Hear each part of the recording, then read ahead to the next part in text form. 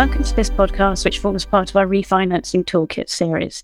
Today, we're going to look at the types of issues directors should be turning their minds to when their company starts to face financial difficulty and it has significant amounts of debt on its balance sheet. I'm joined by Tina Lockwood, who's a partner in our restructuring team, by Elliot Beard, who's one of our banking partners, and by Piers Summerfield, who's a partner in our debt capital markets team. So just kicking off the discussion, Tina, what's the commercial background at play here? Oh, hi, Caroline. Yes. So recent news reports point to British business confidence being considerably worse than expected in January. In fact, it hit a 2-year low, which raised fears that UK is heading towards a deep recession. The cost of living crisis, high interest rates are both set to persist, and they're quickening the pace of economic decline. Unsurprisingly, this is also having an impact on the uptick in formal insolvencies. I think just to give you a few statistics, Insolvency Service showed that for December 2022, the number of company insolvencies was 32% higher than in the same month in 2021 and 76% higher than the number registered in the 3 years previous to that. That primarily was driven by an increase in the number of compulsory liquidations and creditor voluntary liquidations. I think ultimately more companies in Britain are going bust. And when companies are in financial difficulty, directors need to look down the track and do all they can to best position themselves and their businesses to weather the storm and emerge from the other side. That sounds like good advice then, Tina. Elliot, what sort of things can corporates do to best position themselves in the right way? Yeah, so there are a number of things. Companies in financial difficulty tend to need access to more cash, but often look to factoring in and invoice discounting. And that's where a corporate sells debts owed to it to a finance company and sales at a discount for cash, so giving the company immediate access to working capital. A key issue for corporates is who is liable where the customer doesn't pay the debt. So who takes a credit risk? Where the finance company takes a risk, the corporate can move the debt on its balance sheet, but the finance company's fees will typically be higher given its increased risk. Other than improving access to cash, corporates should be carefully diligencing their debt docs, right, Elliot? Yeah, absolutely right. Yeah, review all your finance documents, carry out a default analysis. We would say that, but the right advice is to get experienced lawyers involved early to help you. Is the company in default in any way? Even minor things like late delivery of information or missed notifications can lead to a default, giving creditors the right to accelerate the debt. Check whether any subsisting defaults can be remedied by your action, and if so, take that action. But it may be that any defaults will be continuing unless they're actively waived by a particular majority of creditors. If that's the case, then liaise with creditors and the agent and get those waivers in place. Corporates in financial difficulty must work really hard not to give creditors a chance to pull the debt. You mentioned getting waivers in place, which is of course crucial. That process is typically more involved where bonds are involved. So while bond debt tends to involve less in the way of covenants than bank debt, it's worth keeping a careful eye on bond terms and making sure that enough time is left for bondholder consent processes where those are leaked. Companies also need to be very mindful of their disclosure obligations, particularly where they have listed bonds. And Tina, as I understand it, where a company is in a more perilous state, quite often they'll seek to negotiate a standstill agreement. So I understand that as a temporary agreement with all its creditors, which prevents the creditors from taking enforcement action for a period of time to give the company time to agree and implement a restructuring plan and a runway to bring in any new equity.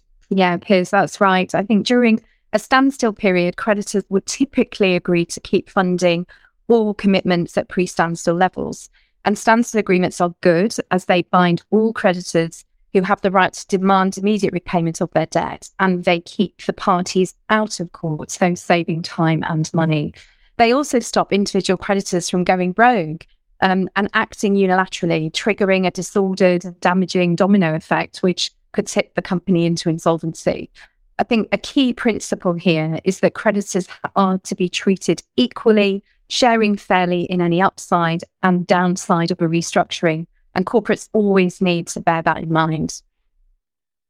Yes, so from what you've said before, it's right, isn't it? The creditors usually agree to restructure the debt where they believe there's inherent value in the business and believe in the company's medium-term business plan, but feel that the company can't sustain the current debt burden going forwards. Yeah, I mean, that's totally right. I mean, creditors will be reluctant to lock in loss by allowing a company to enter an insolvency process where there's a chance they can restructure the debt, cover 100% of their investment. And one of the things I wanted to pick up on today was debt for equity swaps. They're a key restructuring tool in this context. Essentially, it's where a lender converts a portion of its debt into shares of the company, with the creditors becoming a shareholder of the company in consequence. There are a whole host of issues tied up in this, and corporates would be well advised to understand the legal and accounting issues, in fact, well ahead of time. This route can be as simple as swapping debt for a class of shares, and as complex as using pre-pack administration. Key things for corporates to push on, I suppose, are maximising the amount of debt that is swapped for shares, limiting the amount of total equity that's issued to creditors, and limiting banks' rights regarding voting, disposals and dividends. Yeah, you're right. I mean, debt for equity swaps are certainly a useful tool. And corporates should bear in mind they'll need a significant proportion of creditors and shareholders to support them. And timing around those consents and the processes to obtain those consents will need to be built into the wider restructuring timetable.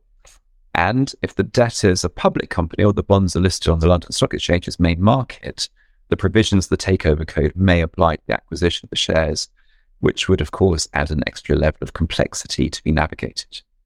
Gosh, there's a lot to think about there. But what about personal liability for directors in all of this? Listeners will be interested in that. So, Tina, can you explain what the position is there? Yes, Caroline. So clearly directors have legal and regulatory responsibilities. They've got to get the important decisions right, and they can be disqualified if they don't. And if a company goes into administration or liquidation, the court could order its directors to contribute personally to the company's debts if it decides that the directors continue to trade, knowing that the company had no reasonable prospect of avoiding an insolvent liquidation, and that they failed to take every step to minimise losses to company creditors. The types of actions directors really need to watch out for include wrongful trading, fraudulent trading, misfeasance, entering into transaction at an undervalue, and preferences. These aren't straightforward issues, and knowing the points and how to navigate this area from a commercial perspective is absolutely key and can be very tricky. Boards should get legal advice at an early stage so that directors know the tests and how they should act in the event that their business starts to struggle.